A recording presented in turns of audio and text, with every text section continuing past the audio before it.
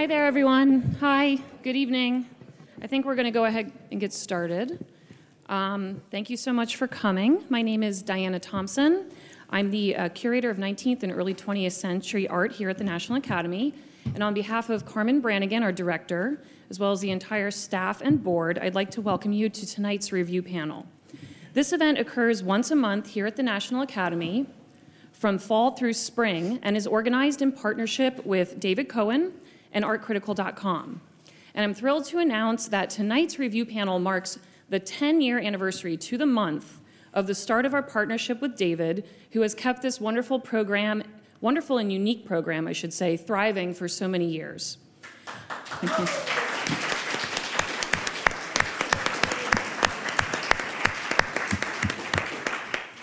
I would also like to mention that the review panel is generously supported by the New York City Department of Cultural Affairs and the New York State Council on the Arts. Tonight's panelists will discuss several exhibitions currently on view in galleries and museums around New York. I also encourage you all to see the exhibitions currently on view here at the National Academy. In the museum galleries until January 11th is Beyond the Classical, Imagining the Ideal Across Time, an exhibition that explores the way artists have referenced classical themes such as history, mythology, allegory, and beauty over the course of 200 years. Featured in the exhibition are works from the Academy's 19th and 20th century collections, alongside works on loan by major modern and contemporary artists. Also on view in a dedicated project space on the museum's fourth floor are works by designer Wendell Castle and the architect and National Academician William Pedersen. Right outside this room in the Academy's school galleries, you can see Reflections on the Classical, which features works by students and faculty. On your seats, you'll find information about our upcoming program and how to become a member of the National Academy, which I hope you will consider if you like what you hear tonight. And just outside this door, there is a table set up where you can find additional materials on things like school course offerings.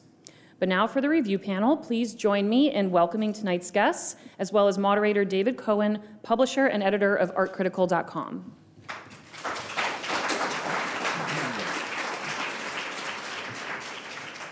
Thank you very much indeed, Diana, and thank you to all the staff here at the National Academy for having, and the staff, and also especially, of course, the academicians for having had the vision and the generosity to bring me here in the first place, and then the professionalism to sustain and make this program happen. So, and thank you actually as much to the, well, let's not worry about percentages, but I would also like to say a big thank you to the audience, to a very loyal audience, to people, many faces in this room have, well, a few, have been here for 10 years. And they look just as fresh as they did that day 10 years ago when Ken Johnson, along with two others, Maureen Mullarkey and Jerry Saltz, battled it out and were heckled for not doing their job properly, but did their job very well, in my opinion.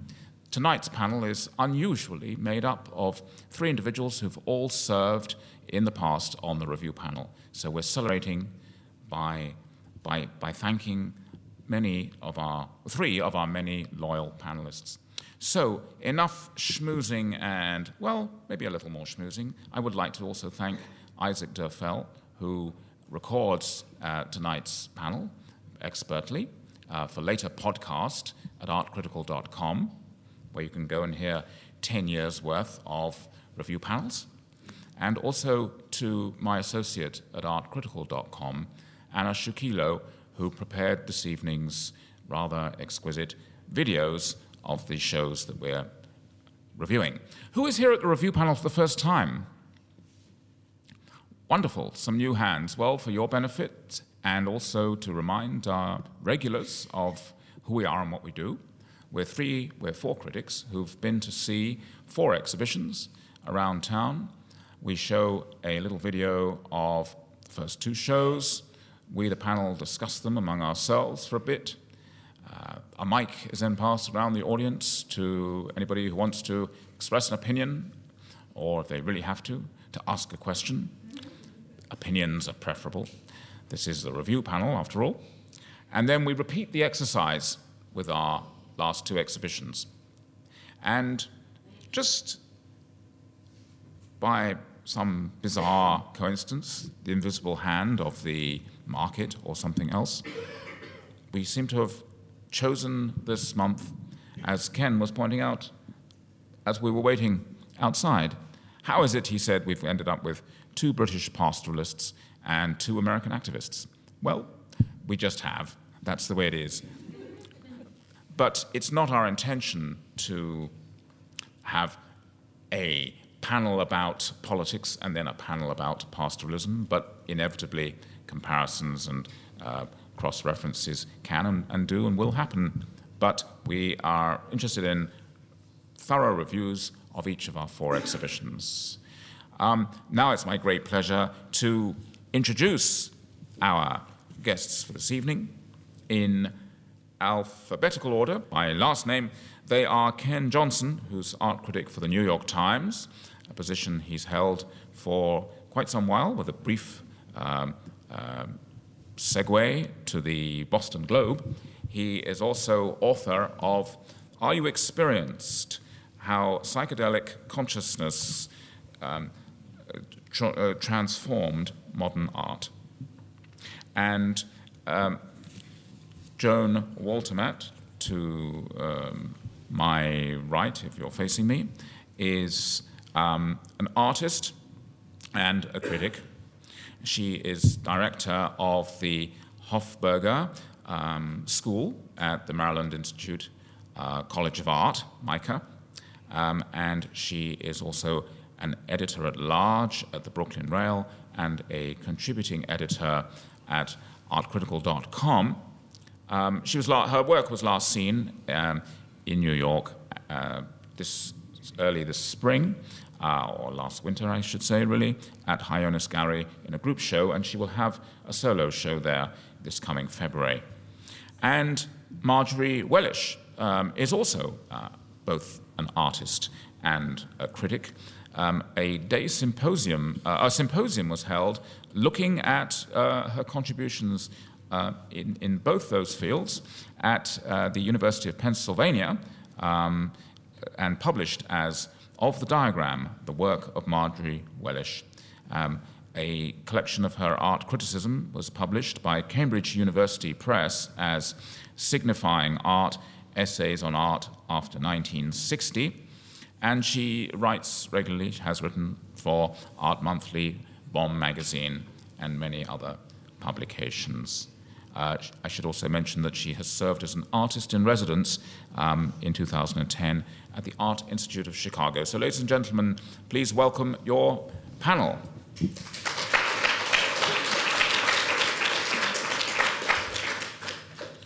Great. Well, let's now see video number 1, and it's our American activists half, as it were. Right. I think that's our cue to talk. Let's just leave that there. It's fine. And rebels are reasonable is one of the enigmatic placard slogans of Peter Fend. I wonder, Ken, if transforming her mode from projecting redacted, declassified documents on civic buildings and moving into oil on canvas, is this a sign of Jenny Holzer, the rebel, becoming reasonable? So we're talking about Jenny's work, yes, for this segment. Well, I quoted Peter Fend because the slogan seemed interesting, and I'm trying to apply it now to Jenny Holzer. Do you think is the rebel becoming reasonable by painting rather than projecting onto buildings?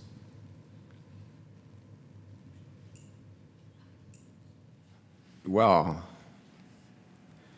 I don't know if painting is ever a reasonable thing.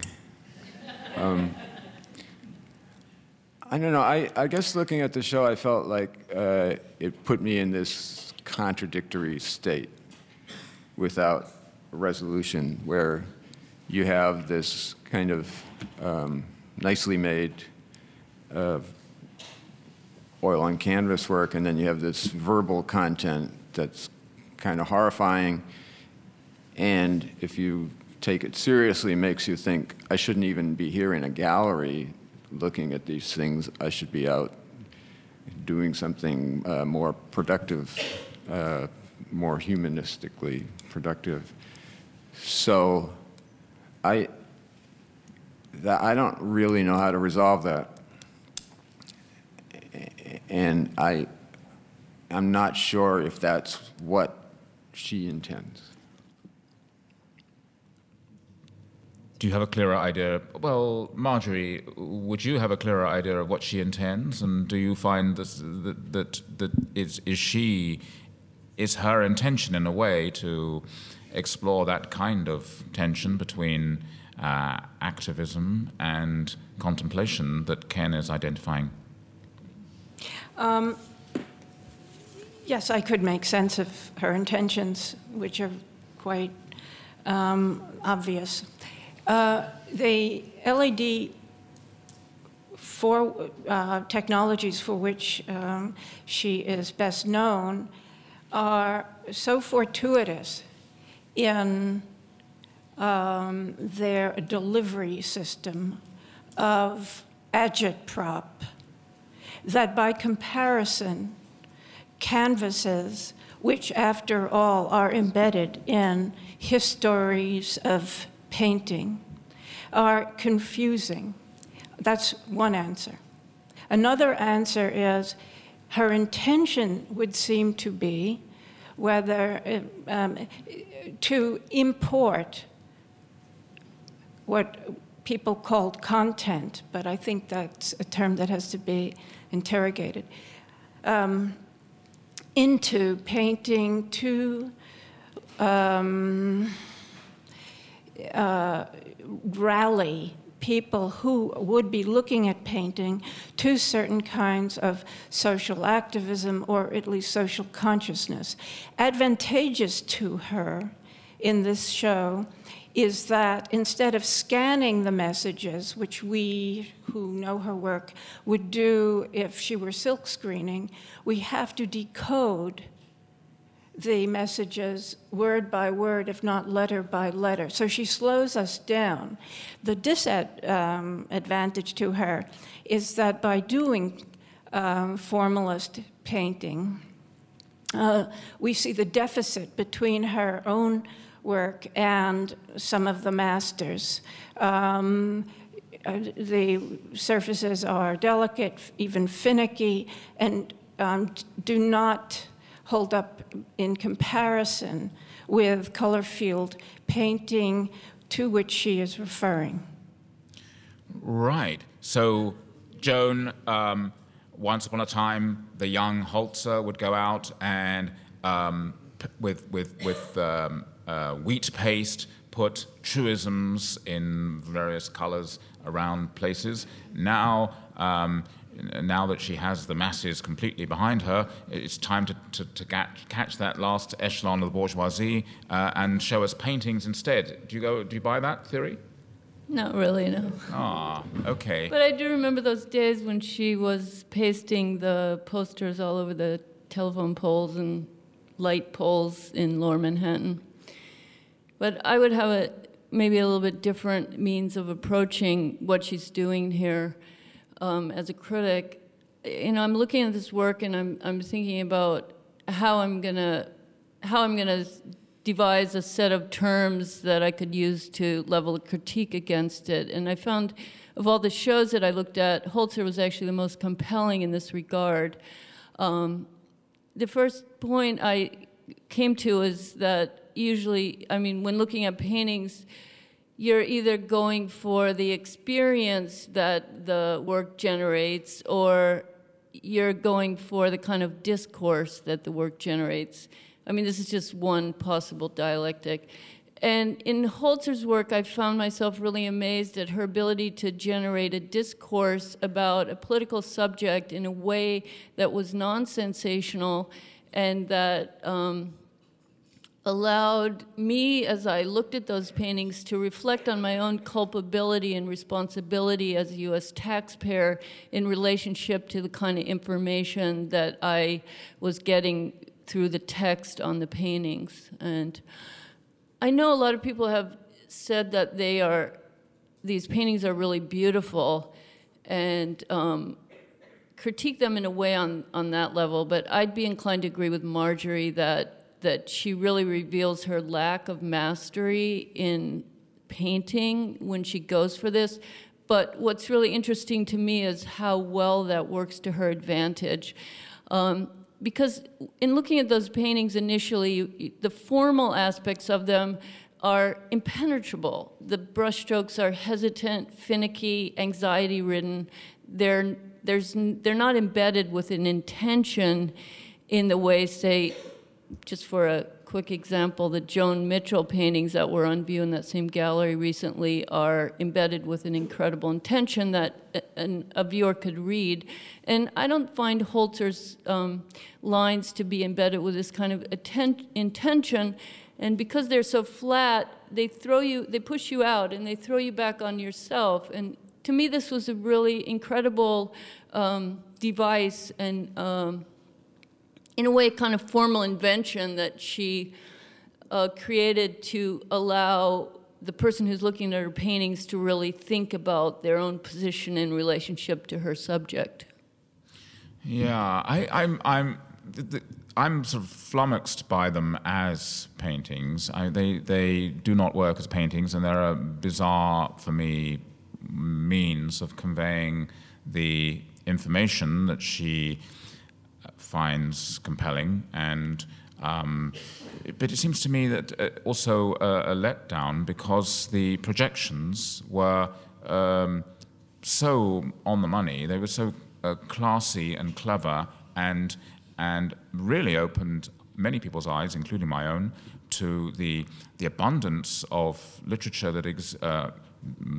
documentation of the subject that she's concerned with, and that we should all be concerned with. So it seems almost a caricature of herself to me to move from a brilliant strategy for dealing with that one body of evidence to then fetishizing and commodifying them into really awful paintings. Why not stick with the agenda, but find some other source of information and some other mode of conveyance?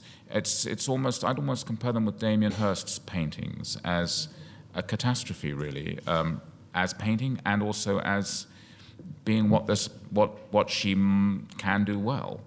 Ken, is that harsh? Oh, yeah, I guess.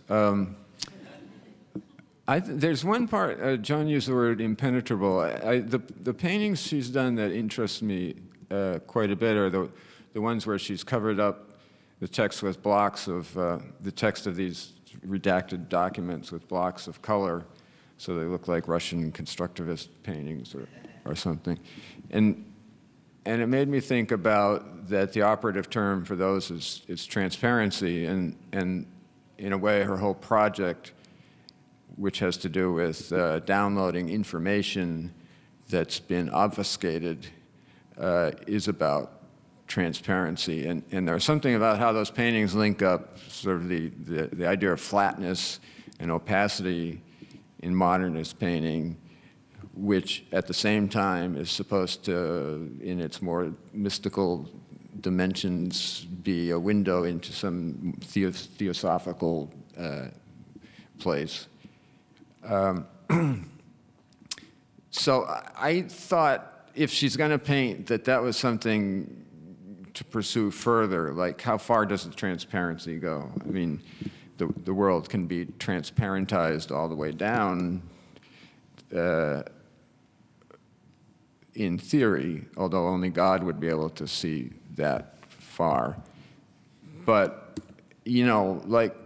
but it stops. It stops with just these documents. And I wonder, with the transparency, I mean, the politics of it are unexceptionable. And, they're just like, this is awful material. But what happens? How is it that people come to be so cruel to certain others? And what's the political mindset of the pursuit of the war on terror? And what is it that? How did we get to this point where like the highest values in American politics is to keep us safe, you know. And there's like so much that could be deepened in terms of what they're about and complicated that, you know, I'm left feeling less than excited. It would seem, Marjorie, that, I mean, Joan mentioned Joan Mitchell, but the painter that they seem to me to reference in a way is Jasper Johns, because she's, but in so doing, because of the monotony and sort of dullness, but also kind of strange, misplaced painterliness, and just also the disaffect between content in terms of pictorial subject and strategy. But is she therefore, is she in the process of, she started by showing how remarkable this cache of documents is in the projections on public buildings. Is she now working the other way around to show how banal, is it the banality of evil that she's showing in the kind of mundane documentation? Well, I think you're not recognizing a certain strategy that's the idea that of making paintings that people empowered by, and then, you know, it's not one that I necessarily think is. What is the strategy? Can you say? Well, Thomas Lawson wrote in Last Exit Painting that the idea that a painting which seems like a harmless thing, you could sell it to people in power, and it would sort of exist. It would be radioactive in their environment and have some kind of effect subversively. You know, you're like smuggling this subversive sort of thought into their homes because they didn't know it was there, because, you know. And, all right. And it is. And the way those 1%ers were in Barbara Bloom's are suddenly sort of arrested in their tracks and reform their character. Yeah, and I okay. mean, someone like Adrian Piper has said the same thing. You know, why do I show in blue chip galleries? Even Rothko, I think, was once quoted as saying his murals for a Harvard dining room that he hoped it would Seagram building. That he hoped it would make the people there vomit. I mean, it's an old kind of modernist. I don't know if that's what Jenny Holzer is thinking, but there is that sort of notion of a radical use for painting. Do you buy that, Marjorie? I am very impressed with Ken Johnson's narrative. And he has just upped the IQ of those paintings considerably, as far as I'm concerned. And I have several thousand words to say here, but I'll say just a few. One, in response to Ken, I think that and I was sincere in what I said, that considering a line of pursuit that she might consider as transparency and opacity on something other than, and now I'm answering David, on something other than an allegorical level. One thing I found very obvious in her show was the grayness, the dust, to this, to that, the overload in pathos that the paint was supposed to put us in mind of, and the sensitive treatment. All of it was highly scripted to enlist our sympathy. That's what I read in the intentionality of the painting and the paint handling. It was a kind of compensatory move for the harshness and the histrionics and the melodrama with which she had voiced other disaffected voices in the past.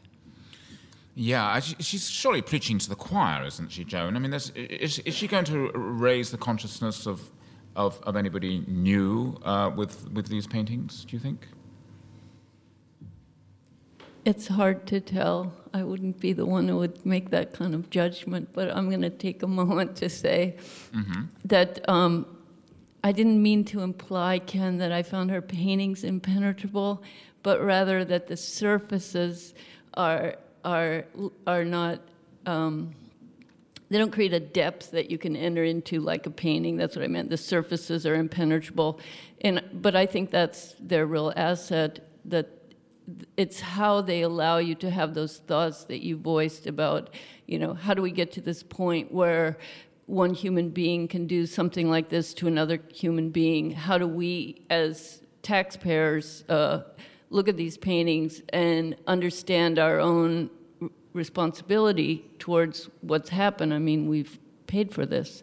So I find that really interesting. I feel like that's her most, her strongest point is her ability to get us to think about what happened and not those paintings themselves. And I'm going to disagree with you about the color. I feel like when she moves into any kind of formal territory, whether it's like devising these patterns that emerge out of filling in the white space on the documents, or her sort of spring pastel colors in those pseudo-constructivist pieces in the back, I feel like there she confuses the issue and she starts to make formal moves in what to me looks like something that has been laid out as using abstract painting, not making abstract painting.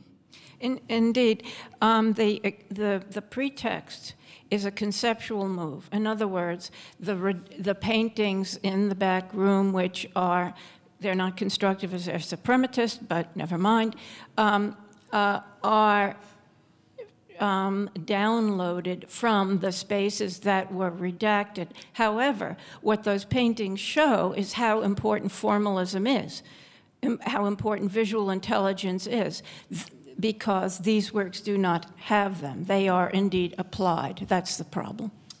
That's right. That's what Joan is saying, in a way. To me, the issues of aesthetics are completely irrelevant. I mean, that's why I find it so. That's why I would critique her when she goes into those issues by choosing those colors. Or, I mean, the paintings. I mean, you look in those paintings in the back, and the surfaces are immaculate, and I mean, they have aesthetic issues in them, and I feel like that confuses it, because that's not what it's about. Well, I think one of the best things you can say about Jenny Halser is she's an irritant. It's like she's a master at that level, yes. So, yeah, she's preaching to the choir, but even to the choir, she's irritating. Because choirs find it irritating to be preached to at. That's why, in a way. Yeah, I mean, you agree with her, and you feel put on the spot, and you think, it's like we're kind of inundated with terrible stuff going on. It's bad news every day, and what are we doing about it? And I don't know. There's something also, I guess, very idealistic about her project. Like, there's a belief in art that is. I mean, I think to myself, does she really believe that much, that art is a place that she can really make something really deeply transformative happen, as deeply transformative as altering how we conduct war? But it can't possibly have. I mean, if she was an idealist and we were idealists, why would this be the strategy to have us motivated to demand change, to make pretty but not actually pretty paintings? As opposed to what? Well, as opposed to putting up a barricade. I mean, I misspoke earlier when I said Barbara Bloom. I was trying to say Barbara Kruger. Now, I'm saying that even Barbara Kruger doesn't actually work when her paintings are bought by a 1%er. They don't, turn him or her into a great activist or anything. But I think someone like Barbara Kruger is streets ahead, no pun intended, when she puts stuff on a bus that drives through LA with those really using constructivist, not suprematist typography, El Lissitzky, etc., to make those buses into really dynamic objects that then get across ideas about reproductive control rights. And that's art activism that's actually formally very successful. So I'd say that Kruger provides the yardstick with which to give Holzer a damn good beating, because she's both formally and ideologically working, right? I think Ken's question about whether or not those paintings aspire to actually affecting political change is really important, and I think it's really the crux of the matter when you look at Holzer's paintings, because if you attribute that to them, then you can only determine that they fail because they're just paintings on canvas and they're not going to affect political change. But what interests me about them is how they allow the space for singular acts of resistance in terms of the single person that comes to look at them. And I think that that's a more realistic aspiration for them as works of art. And just to bring this back to something David said earlier about, well, why did she move from what seems to be much more radical media-oriented LED signs to painting? And I think for me that lies exactly in this question, is that by moving into paintings rather than media, she creates a space for reflection and thought about her subject, which I don't believe that the moving LED signs really allow for. And to me, that's a very interesting move, and it's a very interesting move in an artist at this point in time who's had such incredible success in working with media.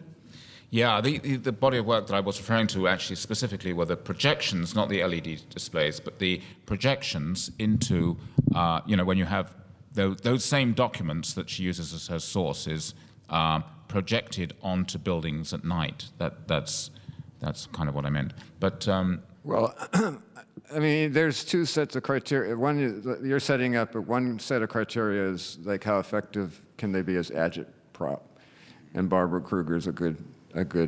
She's like the gold standard, I guess. And then the other one is how do they draw us into, maybe they're initially irritating, but do they draw us into a contemplation, and to what end is that contemplation? And to some extent, it reflects back on us, like what, I think it comes down to a state of consciousness, and I think what somehow I want to know is, like, she's putting this at us. How does she resolve it? Like, how does she see what she's doing? How does she live with herself? Very successful artist with horses and a nice life, and very preoccupied with this awful stuff that's going on. Do we really want to go there? That seems, no disrespect to the art critic of the New York Times, but it seems a bit banal, a bit personal. But if it's not personal, what is it?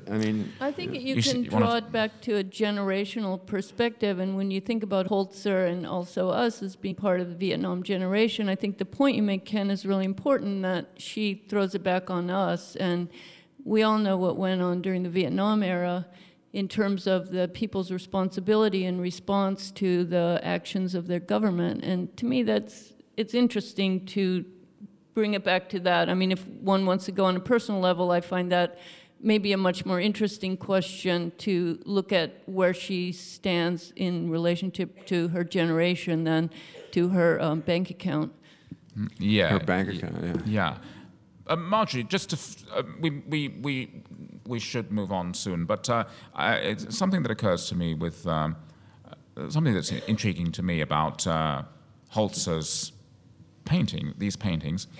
I compared them to Damien Hirst in the sense of sort of embarrassment to my mind that they're not working. But actually, conceptually, I'm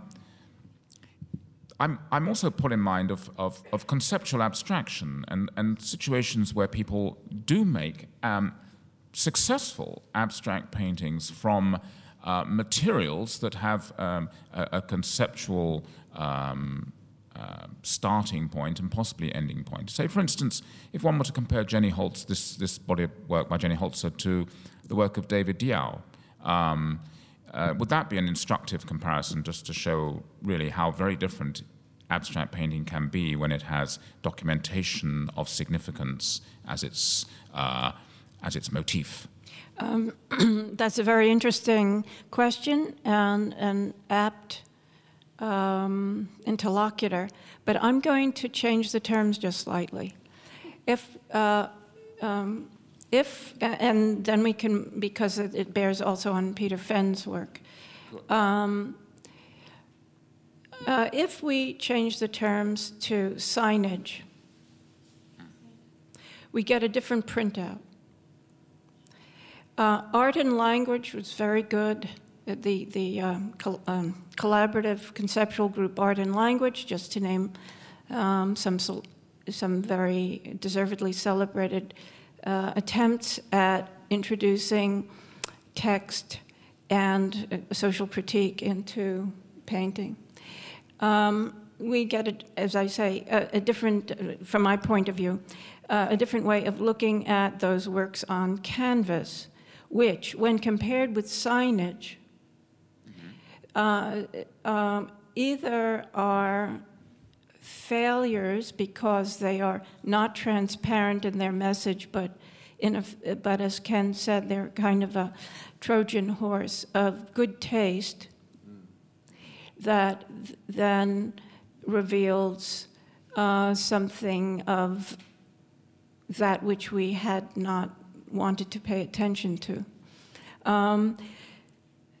But when it comes to signage, there are, even within the conceptual art groups or conceptualism, confusions about whether the message is to be clear and unambiguous, explicit, or eloquent and memorable and poetic.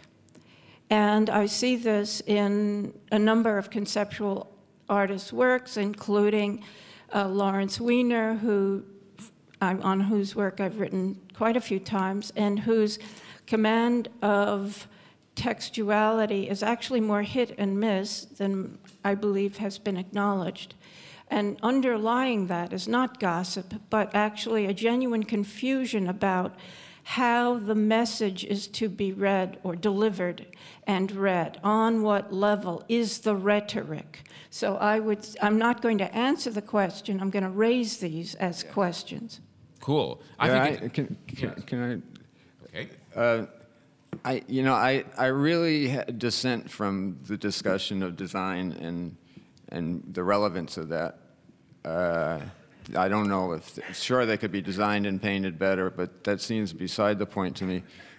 I want to back to my thing about transparency. In these redacted things, there are three players. There's the victims of torture, there's the torturers, and there's the people who are doing the redacting. This vast sort of soulless, huge institution of people in cubicles, I guess, sort of scanning these documents and deciding what is allowed, the public is allowed to know.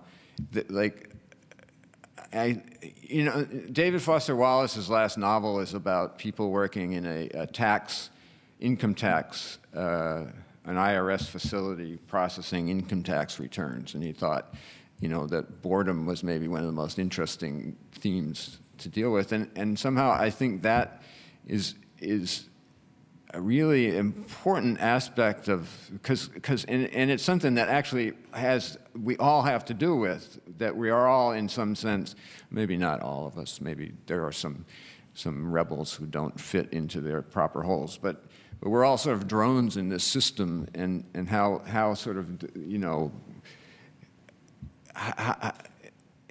not so much implicated, but sort of woven into this fabric of institutional anonymity.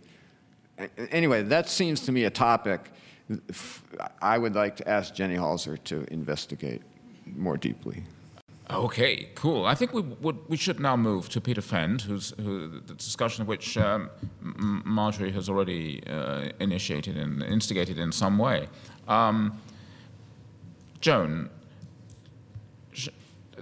you have some, I think, history with Peter Fenn. Could you fill us in on where you think this latest body of work fits with his career? Who is he? What is he about?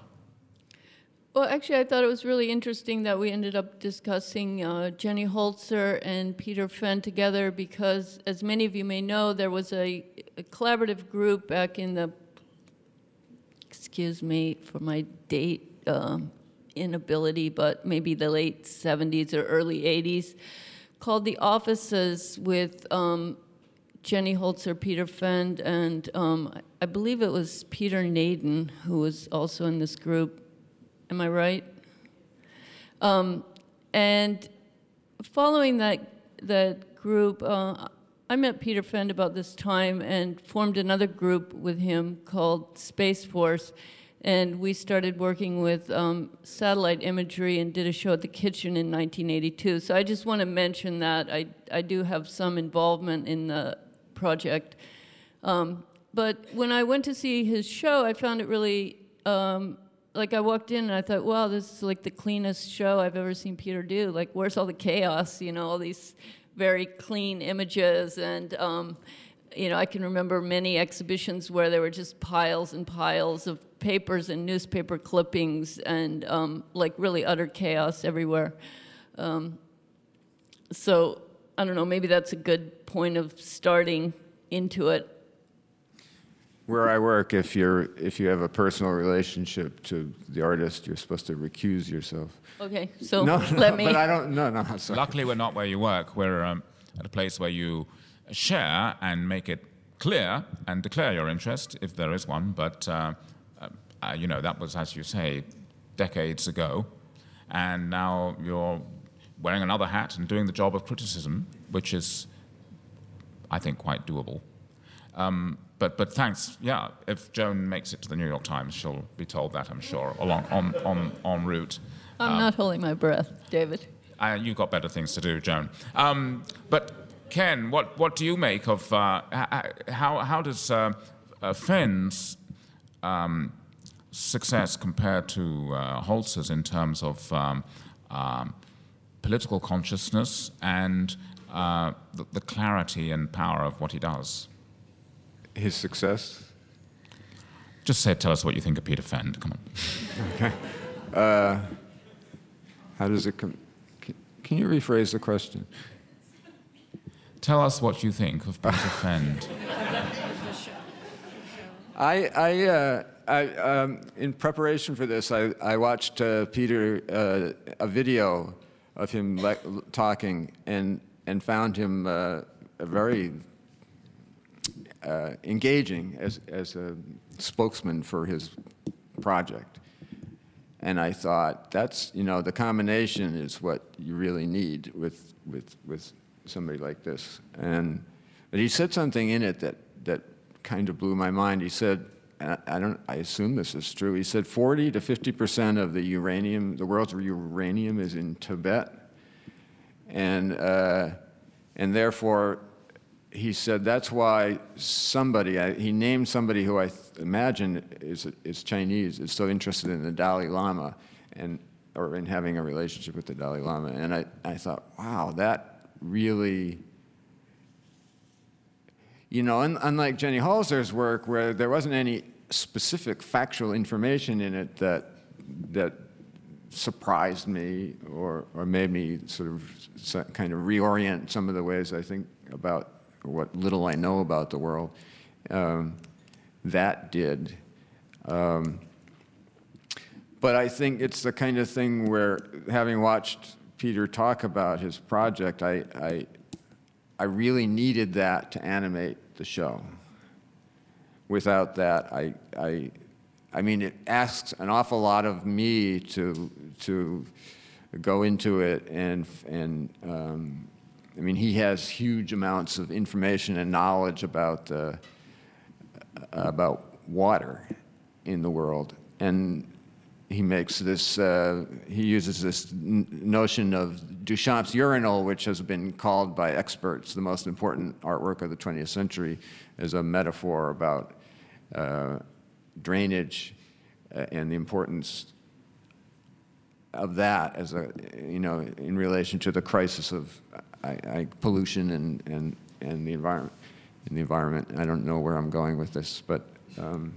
But it's a fascinating connection between the Duchamp's urinal and issues of pollution. But I mean, I guess that he's open to the question, why bother with art, which has such a small arena, and why not be a politician and use your charisma to go out and speak to a broader audience? Has he said that?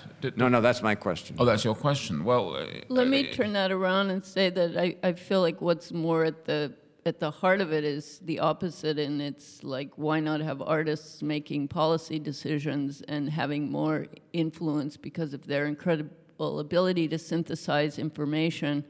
Artists should be more involved in government and political decisions. Oh, no. Well, no. Is that what you think about artists? I'm just representing the point of view that I think is embedded in this work, not my personal point of view. So when the big corporations ask artists to come in and like Bell Telephone and we did in the 60s and to teach them to be more creative and flexible and stuff, that's a good thing for artists to... Just let me rephrase.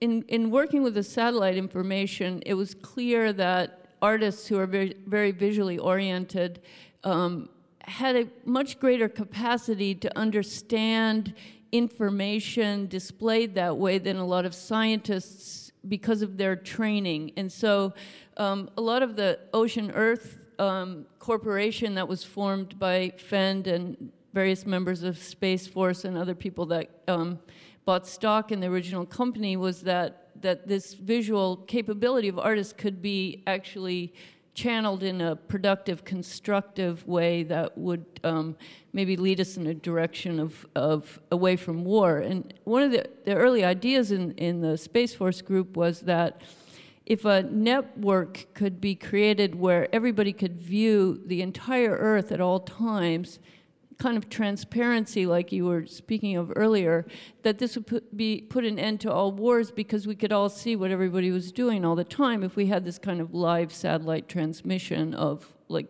the equivalent of what Google Earth does now. I don't know. Yeah, this is a very fascinating topic for a panel on a different evening. Let's look at Fend.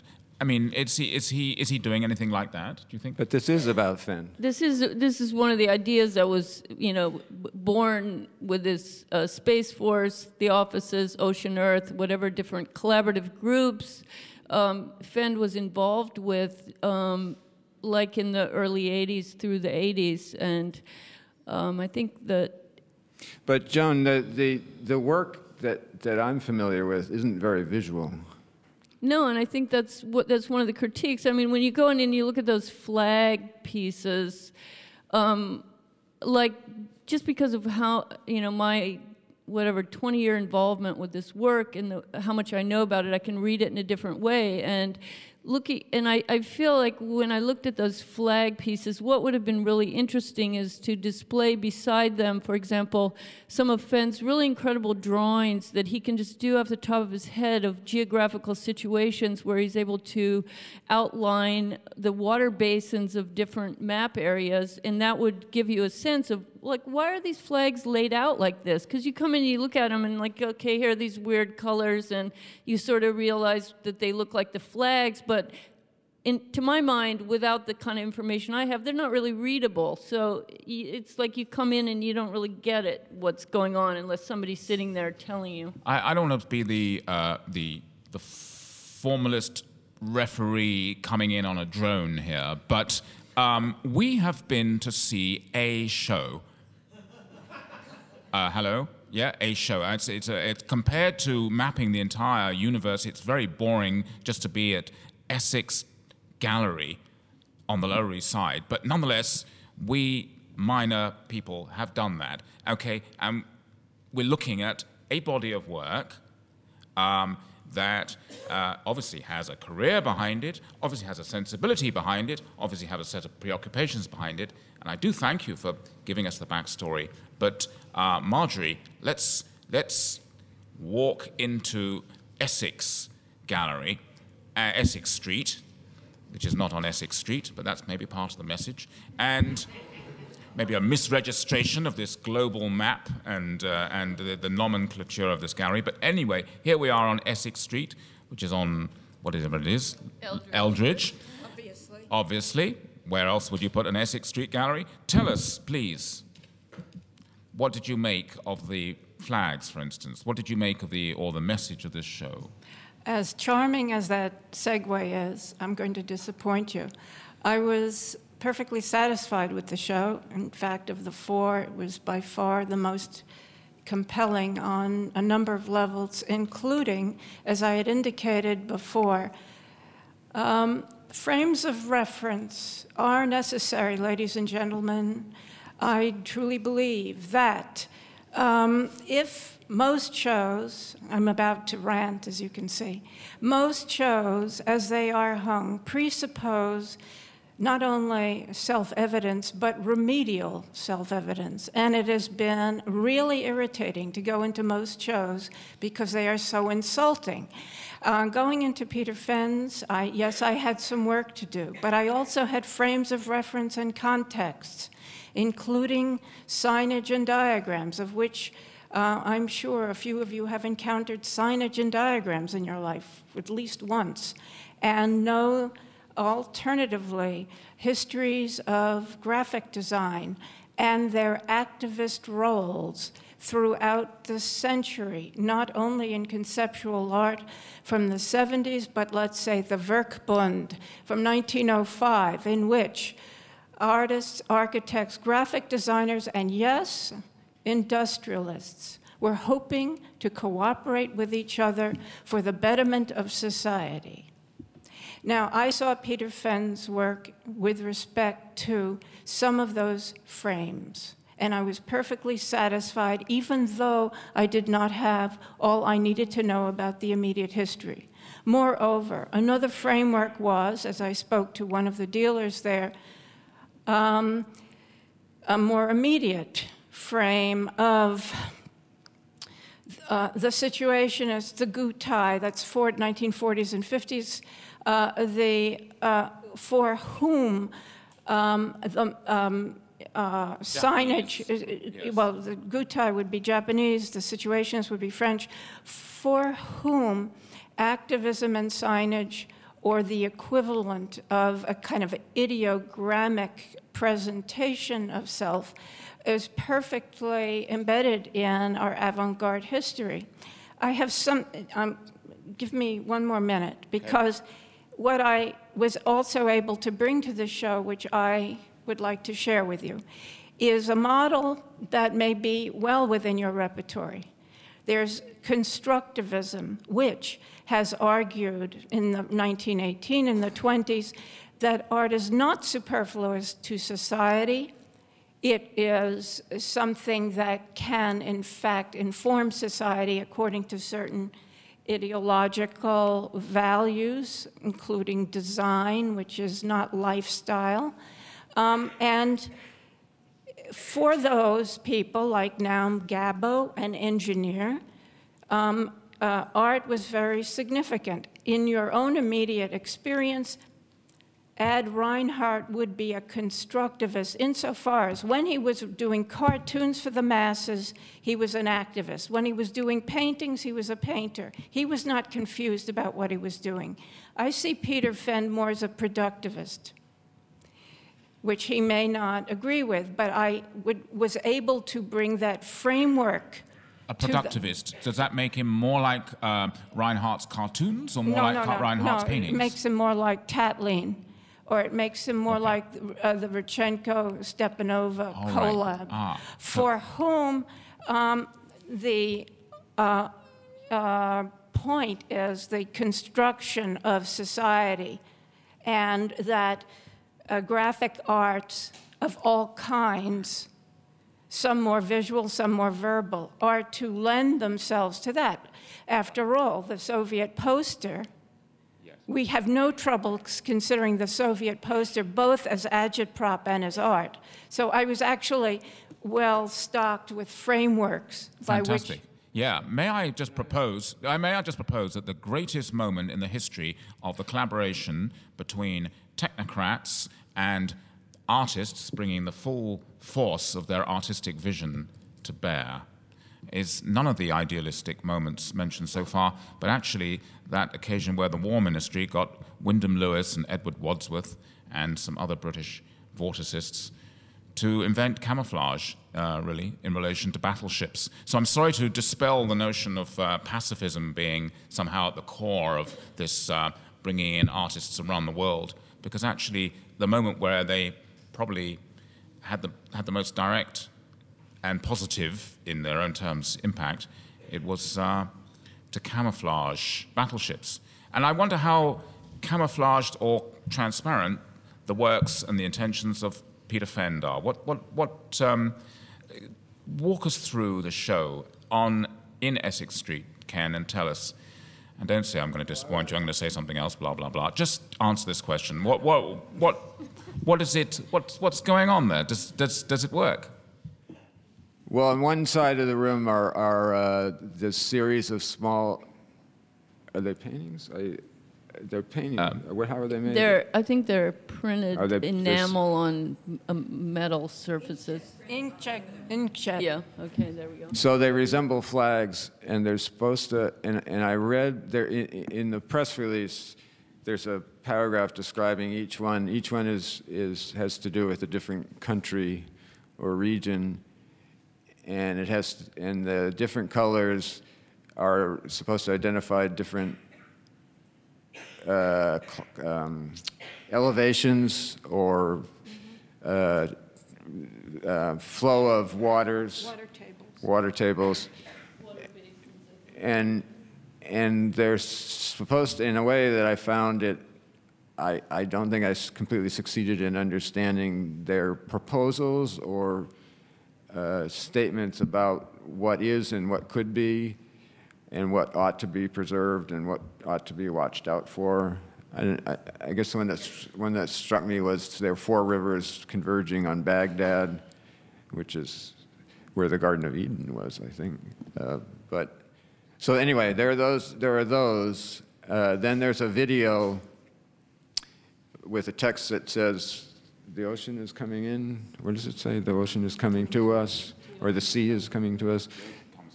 And it just shows a fairly calm view from the beach of waves coming in.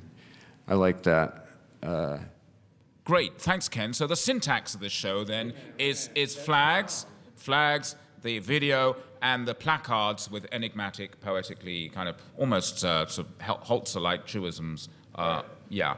Right? So what does it all add up to? What is the syntax? What does this sentence spell? What does it, never mind the press release, never mind what he's done for the last 20 years, and never mind the history of signs going back 100 years. What does this sentence say? Anyone on the panel?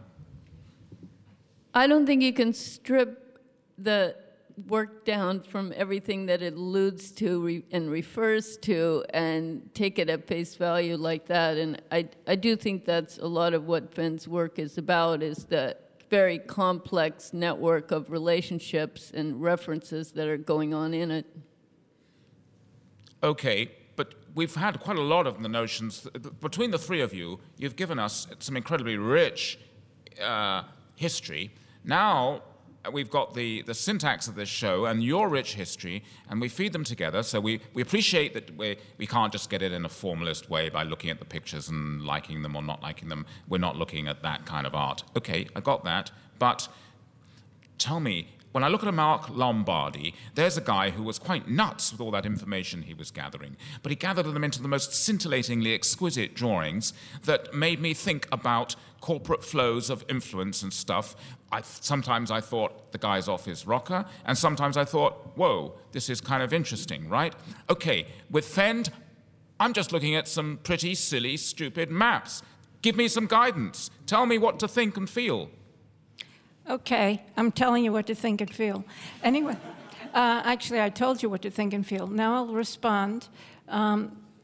among David's many gifts is that he will become a lightning rod for the sake of everyone else. So I'm going to respond by saying thank you for that. Yes, I did find the show disjointed as a show, the show wasn't as rhetorically persuasive as it ought to be on its own terms for that reason. In other words, if I worked back from this is a rhetoric that is meant to change my attitudes, it is meant to persuade me at any rate, to some sort of environmental activism, or at the very least, it is meant to inform me. I did not get that, except through my own ability to contextualize, and also of other shows I've seen, wherein diagrams and signage are meant to be read as much as seen.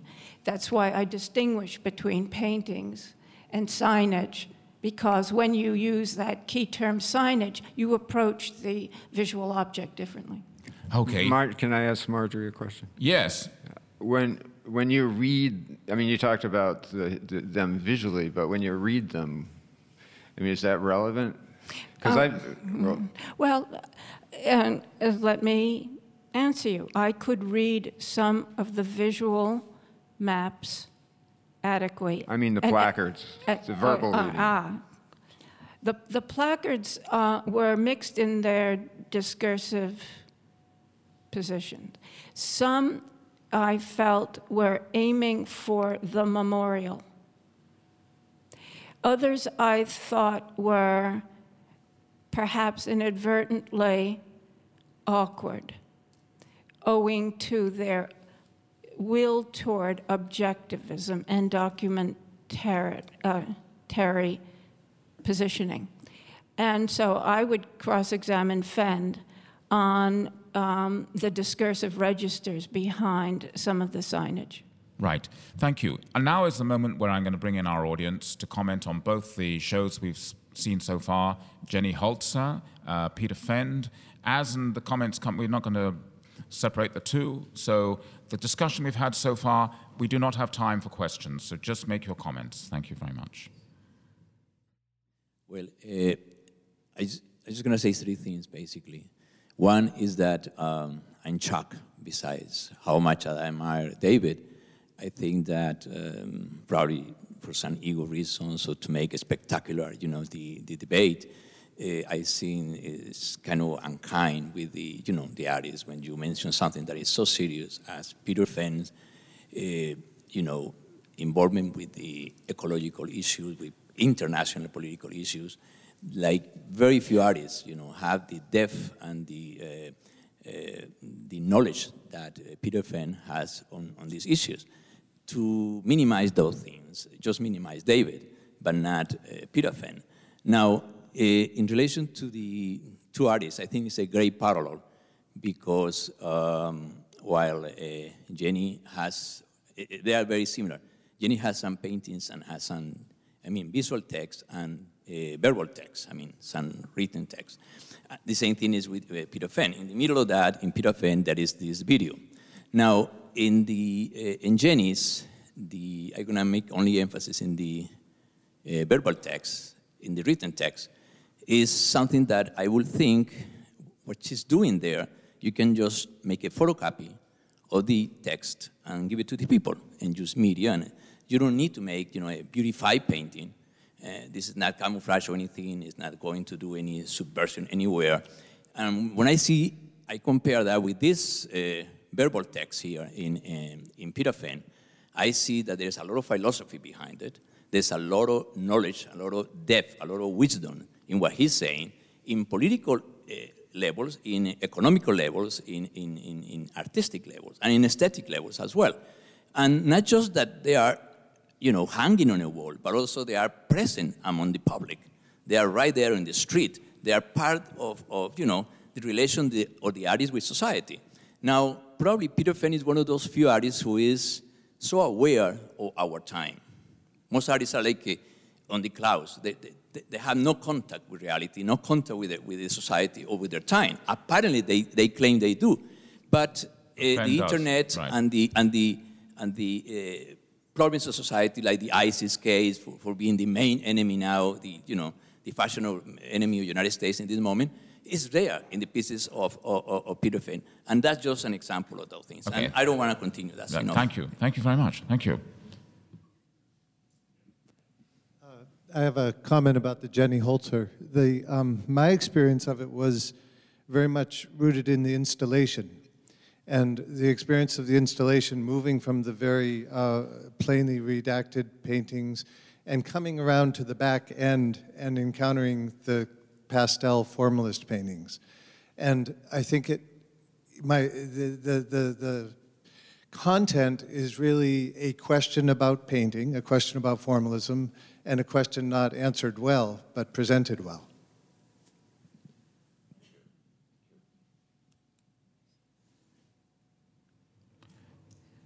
More on Fend or Holzer? Yes, gentleman at the back, Pete Scott.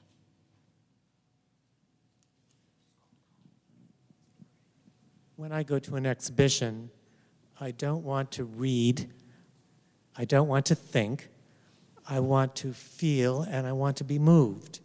And neither one of these artists accomplishes that for me.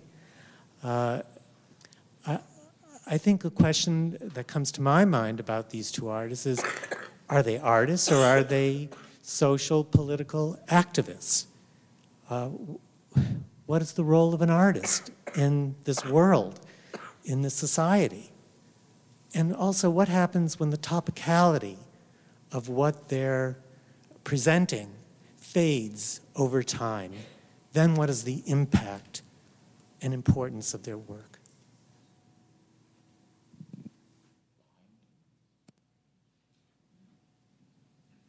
Well, I was thinking one of the historic contexts for Fend and Holzer was that they both came out of the collaborative projects and the Fox and story art and semiotext. And then one of the first things that they'd done together was at the Manifesto show, in which they did a piece together with text in 1979. And then went on to do the offices of Fenn, Fitzgibbon, Holzer, Naden, Prince, and Winters, which they did text proposals to corporations and the UN.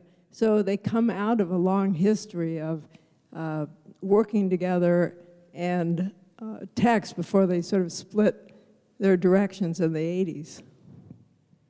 Thank you very much, Colin. Any further comment on Fend or Holzer, or the two together? No, I think maybe we're hungry to move on to, well, some of us are just hungry, so we should move on. And others are hungry to move on to part two, and some are hungry to move on to part two because of its painterliness. But let's move on.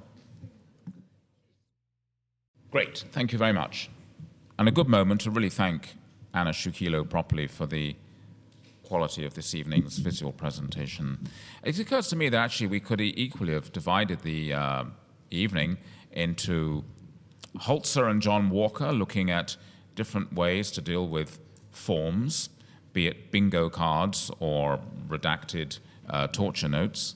And then part two could have been Peter Fend and David Hockney, two different ways to think about technology and the environment and ecology. So it's interesting how, one can mix it up in less obvious, less causal, kind of less generational and mediumistic kind of ways. So David Hockney,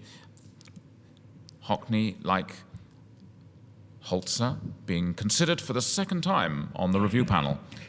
It's a sign some people think of dotage when you start repeating yourself. So as we turn 10, the review panel looks at artists for the second time. So David Hockney. Who's going to kick me off on David Hockney? What do we make of... Would Peter Fend learn something from David Hockney about the environment? That's the question I want to ask the panel. Who would like to say to me who would like to be the first to say to me, I'm going to ignore that question and say something else? I'll take the bait. Yes? I went into the Hockney exhibition and I found myself like really mesmerized by this video where he's driving down this road and everything is fragmented into this 9-square grid.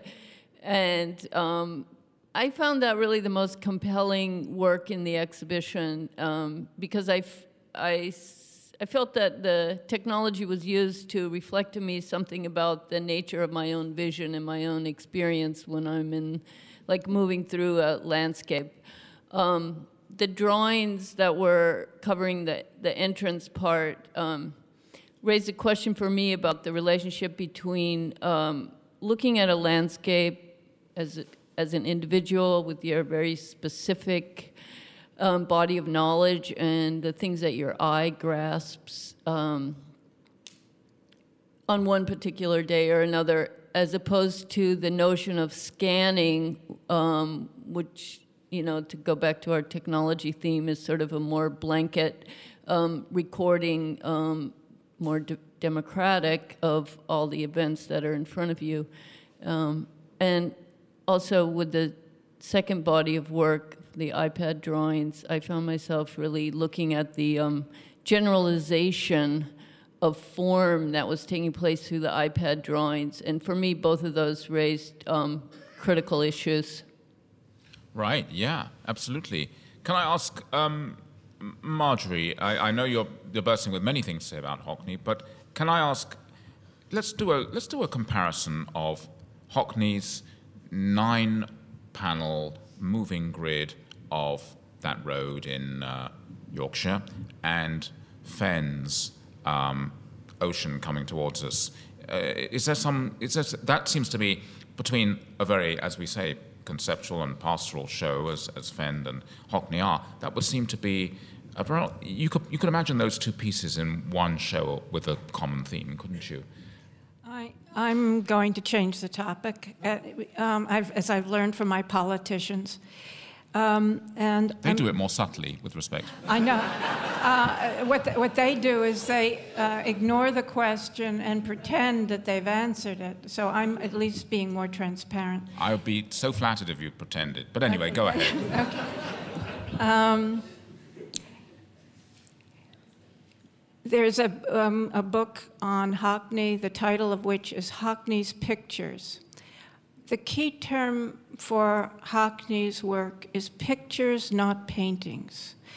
In the history of British illustration, in which Hockney, no matter which way he turns, is embedded, the term depiction, picturing, description that relies on prosthesis, as in the camera, is where I place the show, and that there is nothing in the show, despite the mild fauvist gestures, that change my view that the key term is really picture, not painting. Right. Picture, not painting, sign, not symbol, objective, not subjective. Ken, would you agree? He doesn't want to answer that question. I do, but after Ken's comes in first. Dichotomies here between picture and painting. Do you find such a dichotomy useful in making sense and coming to terms with Hockney? I was thinking, I mean, there's an introduction to the show where he talks about having suffered a mild stroke. He's deaf. How old is he? 80-something? Oh, 77? Oh, I thought he was older. So I thought I felt this kind of elegiac feeling about all the roads are in the prints are going into the forest and sort of disappearing into a burst of color or light, and the endless road. So I read it kind of in symbolist terms, and it seemed poignant to me in that respect. so I felt, I've always liked Hockney's relationship. I mean, he's such a facile, he's so skilled as an illustrator, and I initially I breezed through the show and thought that the larger works were actually paintings, and then so I was very impressed when I came back and realized they were made on an iPad. I found them kind of beautiful, but I thought these don't feel particularly relevant to me at this point in time, to anything I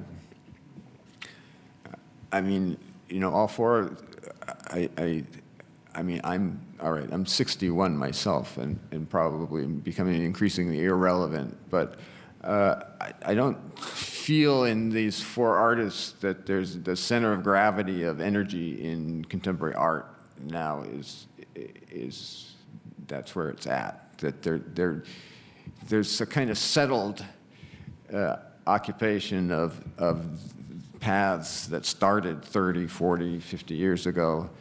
I don't. What do you think, Marjorie? The last sentence was interesting, that you don't feel the relevance. That can be developed quite interestingly in terms of something I was taught to think with. That is to say, there are some artists who are original and produce paradigms, and others produce the definitive versions of those. I don't know that any of the four artists would qualify for either, but what the model here is that sometimes what you would consider settled could also be a kind of loyalty to a certain set of forms or contents that the artist abides by, is dedicated to, whether or not he or she is on the radar of the media, certainly. And so, and I'm not saying I'm not defending any one show relative to that. I'm just offering that model. Bach the composer Bach would fall into something. The second of those models, his sons thought he was so old-fashioned, but it's Bach we remember. Right.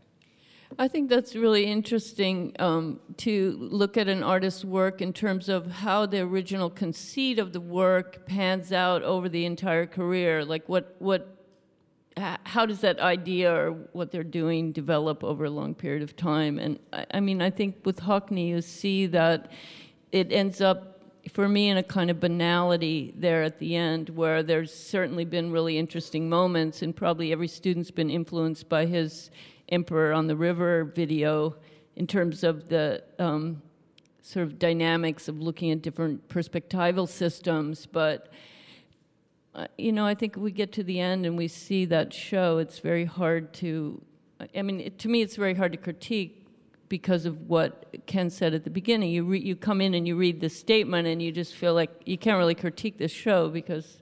I think there's tons here that we can critique, and I would remind the panel that the software that he's using on his iPad is entirely predicated on painting. It is an attempt, it gives one the power with one's fingers, so it goes from the digit to the hand and the arm, but one is slowing down, so it's kind of a bit more like printmaking. But basically, the technology is all geared around giving you access to shapes and colors to then put onto a backlit environment in order to, and then to correspond in any way your imagination or your facility take you to your response to that other environment, the place where you are, the landscape you're looking at, so on and so forth. So I'd say they're very traditional, but paint, the whole history of art is finding new technologies. Tubes of paint was as big and as radical a technological innovation in the 19th century as the iPad is in the 21st. I think that the dichotomies that Marjorie is putting forward between pictures and paintings, which is something that I've long been fascinated with, are much more instructive than worrying too much about whether they're iPads or whether they're paintings. Yeah, but canvas. I think Hockney got led astray by, I mean, he's so easily seduced by new gadgets. To me, his best work is the realist period of the 70s when he made those big, large double portraits. Right. I mean, okay. I love the way they're painted, and there's the sort of psychological tension between the characters, and that whole period. Mr. and Mrs. Clark. Yeah, or Henry Geldzeller and his friend. There's or the picture of the guy looking into the pool. I mean, they're really rich pictures. But we can all have our own Hockney moment. I love the paintings of the very early paintings he was doing in the sort of Dubuffet style with those sort of first gay images and those sort of British pop sort of Typhoon tea things. But what I'm saying is that, I mean, sometimes your criteria is, for me, is like, look what the artist did at his or her best. I don't know if that's fair or not, but I do that, and I think, what if Hockney was still working in that sort of very acutely attentive way with regard to not just visual experience, but social experience. Yeah, but Ken, what if Hockney at his very worst was still better than Holzer and Walker and Fend? Then we'd be a strange kind of evaluation system. It'd be like the Olympics saying the person who came first is going to get the bronze because he could have gone faster. I mean, that would be weird, wouldn't it? I mean, not that I'm saying it is a race. But let's get back to the stuff. Let's get back to the Joan. Marjorie. Picture versus... I try to map a few other dichotomies onto your dichotomy of picture and painting, and then I took it over to Ken. So I take it back to you. Does the subjective versus the objective, does that work with picture-painting dichotomy as well? Picking up on to answer your question, I'll pick up on something Ken said. In addition to Hockney's actually avidity for British illustration, I think his gift is something he ignored. I'm not talking about the facility with which he is dazzled. I'm talking about the gift by which in the swimming pool paintings, at least some of them, and the coincidence of the then new technology called acrylic paint, he produced a kind of Shangri-La of affectlessness, of a California permanent happiness. I think that inflection of a world of innocence will be his contribution. And I keep wondering, why didn't he notice this as his particular way of bringing the cult of the child, with which he should be familiar through Runge, for instance, and the pre-Raphaelites in their own morbid pieties, but a kind of innocence within that. You would think he would be more cognizant. I don't consider him a cognizant artist for all his technical wherewithal. That's very, very interesting, because really if he had just continued in a vein that was a success for him and with his public, he would have become formulaic, and he's somebody who's got a very restless visual mind and intellectual mind, and that restlessness with new ideas is, to my mind, the perfect embodiment of childishness. I mean, it seems to me that actually his use of the iPad he's like a kid with a new toy. And what could be more childish than a kid with a toy? I didn't say childish. But it's not childlike. It's not really about being childlike, but I think what Marjorie was saying is that in those paintings that that were childlike. He's giving us a kind of reflection on the social condition of California in a way that allows us to gain a new perspective. And when I see the paintings that are in the Pace, I don't feel that sense of perspective. I don't feel that sense of being engaged in any kind of awareness of the social body and allowing his own art to be a reflection of that perspective. And I feel like that's what I'm missing when I go into the Hockney show. Like he's secluded himself and he's been fascinated by these toys, and it kind of reminds you of the millions of people walking down the street, they're standing in front of somewhere and they're looking for it on their phone. More specifically with regard to the show, like the charcoal, there's two things. There's charcoal drawings, which are made by hand and drawn not from photographs, but on site, which I thought were okay, just as drawings. 77 isn't the age where you say, oh, that's pretty good for an old guy. That's like, you can still, when you get to be 95, say, you could say, oh, that's pretty good. But they're not that good. It's hard to hold them up to Matisse's late work. Or Titian. So are you saying...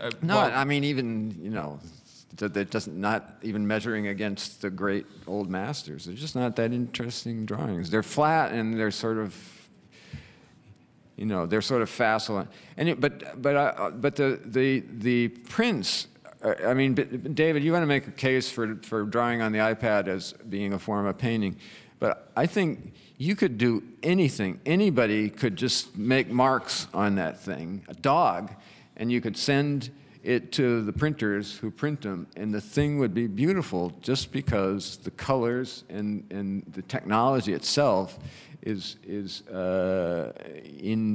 inevitably visually dazzling. In the 1950s, a monkey named Congo was trained by Desmond Morris to paint, but that's different.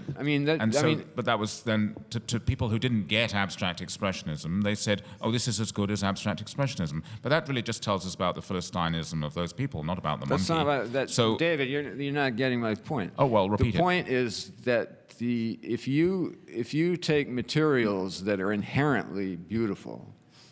But an iPad's not inherently beautiful. It's kind of is. banal and ugly most of the time. But the colors that am I wrong? I don't know. I don't have an iPad. It's very seductive. I get your point, Ken. It's very seductive, and you could put anything there, and it would be very seductive, and you could look at it. But there's something missing. And you get them printed in beautiful inks, and it looks great. Right. So, paint isn't like that. If a monkey paints a painting, it looks like a monkey made it, or an elephant. But and paint is like mud. Paint. In order to make paint look beautiful, you have to do a lot of stuff to it, unless you already have in place an aesthetic that values ugliness or certain kind of schnabel-like. I would actually suggest that the iPad prints are a failure because I want to see them on an iPad. They need to be backlit, and they need to be the scale at which he manipulated them in the first place. So I will be more excited to see those images, as he has actually in the past, presented on iPads. It seems once you're paying the price for Hockney, Pace would hardly be that generous to also throw in an iPad as well on top. So why don't they just give us iPads? That's sort of like with Jeff Wall. Jeff Wall's, nothing Jeff Wall did is as interesting as the giant transparencies on light boxes. Right. So, but again, that goes to... Ladies and gentlemen, let's move to Walker. Can we? Yes. Yeah, absolutely. And Ken, as I very rudely interrupted the art critic of the New York Times mid-sentence when he was about to tell us something incredibly insightful about Hockney, tell us something incredibly insightful about John Walker. Oh, wow. Ken, what did you think of John Walker? I think they are cliched at every level. And they are cliched at every level, he says. Yeah. I think he's a bad painter. But not in the good sense of a bad painter. Yeah, I mean, from this notion of his peninsula in Maine abstracted into these generic marks, and that kind of thick, crusty paint. On the one hand, you've got this kind of sentimentalist notion of the Maine seacoast. I grew up in Maine. It's a very depressing place to grow up. But, and on the other hand, that sentimentalization of paint as paint, like if it's thick and piled on, it has some substance to it. I think the colors are awful, and the parts where he's got the aerial view of the peninsula, and then he makes a horizon line with the sun. It's terrible. Using the Beano cards, I don't know, that just seems like an affect that seems, doesn't carry, I don't know, it's a trick that doesn't interest me in the least. We'll get you something else for Christmas. Marjorie. Hello. I have a somewhat different take on the show. Maybe my take is too academic, but what I see in the work is an attempt to keep the flame alive from within a primitivist or vitalist, if you're Nietzsche, tradition of expressive use of essential forms. So instead of a point, a line, and a plane, he has a blob, a smear, and a shape. But we get the lexicon. And that's a kind of elementary formal lexicon within which he positions or tries to extrude or tries to express a primitivism. I mean, it's a very, there is a cliche there, which I believe to be his position of essential modernism, to which he adheres and with which he tries to make a painting refreshing that each time. However, I do see it as somewhat derivative. Obviously, if one takes a position of the syncretic, of amalgamating the formalist vocabulary with an expressive touch that is locatable in early modernity, whether it is Jack Yeats or Jack Yeats plus Hartley plus Milton Avery, one can read the paintings maybe a little too clearly for their genealogy. As far as the small paintings with the Beano text, just an asterisk here, Walker was beguiled by seeing Beano cards in an attic, and he understood that to be the underground way of playing bingo. But what I found quite irritating is that Walker's work, utilizing those Beano cards, was really an unconvincing use of pasted paper or collage. I found the small works unresolved. The larger works were resolved within their own terms. Yes, that's fascinating. Thank you. I think that all your art historical points of reference are totally taken, but I would then add an update, perhaps. Munch via Jasper Johns, and the palette of Anselm Kiefer. But I would say, I would actually make a bit more of a case for them. I would say that he is somebody who was schooled in reductive modernism, and so therefore the deployment of the signifiers, as you say, is kind of very legible. But he's seeking, through the act of painting and seeing, I believe, to try to really access and activate a neo-romanticism. And I'm not I was once a great devotee of neo-romanticism. By the time I discovered John Walker, my affection for neo-romanticism was beginning to wane, and that's unlucky for my relationship with John Walker. But I can see, however, a considerable degree of acumen in these works. I think there's a genuine pleasure in both making and seeing, albeit that the originality is not as substantial as it needs to be in successful romantic painting for me. But I would give it much higher points than Ken. Joan? I think for me, listening to the three of you talk about those paintings, I must have heard the word try like 5, 6, 7 times, and for me that's very indicative of what the problem is there. Like I went in, I really wanted to like those paintings. I remember being at the Albee Foundation and living with one of his paintings from the 70s for a month out there, and really getting a relationship to that painting, and so I had greater expectations maybe. But he doesn't, for all the wonderful references that Majorie elucidated for us, I think he just fails to ignite.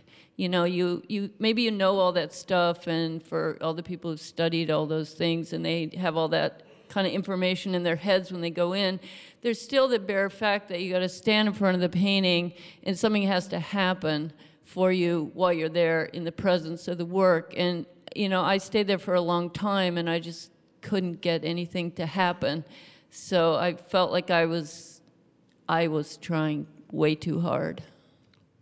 Let's see if our audience can elucidate Walker for us and defend Hockney for us, because I don't think either of those artists got the love that they may feel they deserve from this particular panel. But the panel is now a bigger panel. Let's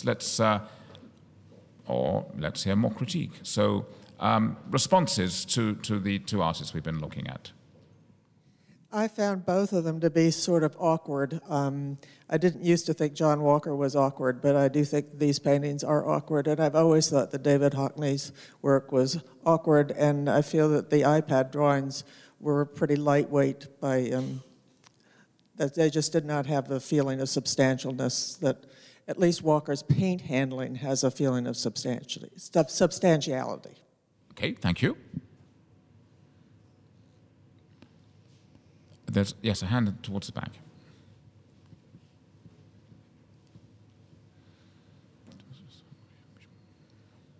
I found it interesting the way the artists were divided in groups of 2, and then the painters being the second group.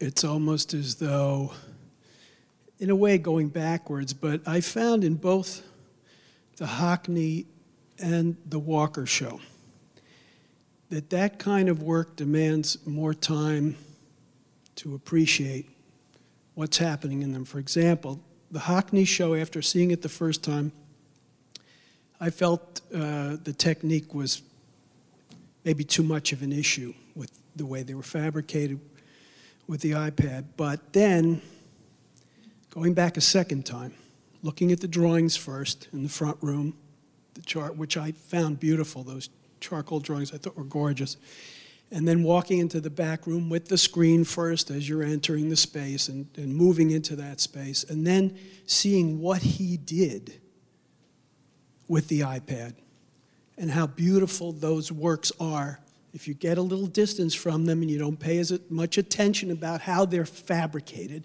and you actually look at the reflection, the light, the depth of color. They're gorgeous. But it took me, I will admit, a second visit to get past the technical element in the work and actually see the work for the beauty that was there.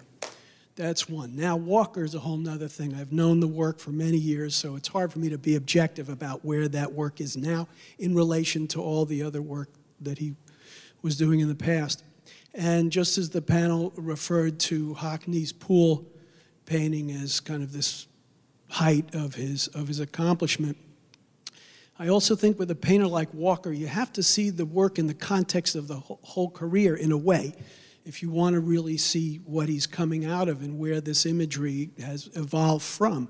So I think it's hard to judge a show by either of those two artists solely by, or singularly by looking at what they've accomplished in the past, as though this is somewhat of a downturn in both cases. That I think I give them credit for moving on with their work.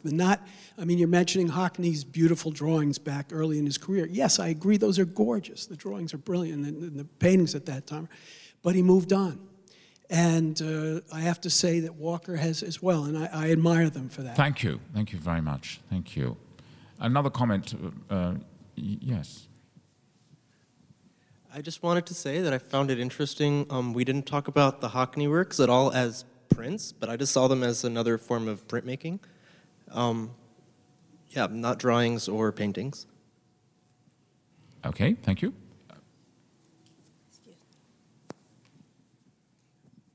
Small art historical remark. David Hockney was, in fact, a major influence on me. I'm Peter Fend, and it was very, very on point. And I had never recognized that until you raised that point today. That Hockney's pool paintings had a huge impact on my ideas about art. Whose ideas? I'm Peter Fend. You're Peter Fend? He impacted me. He had an impact on you. How extraordinary. Could you elaborate? Or maybe we should invite you back another evening to elaborate. But could you elaborate?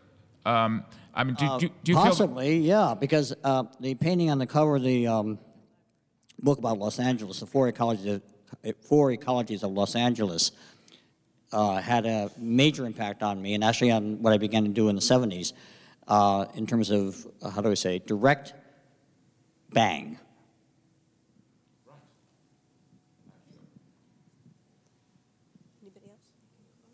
Well, let's, we've arrived at the horse's mouth, so to speak. I would like to make an announcement, however, as we got, as you're there and you're sitting and you're waiting,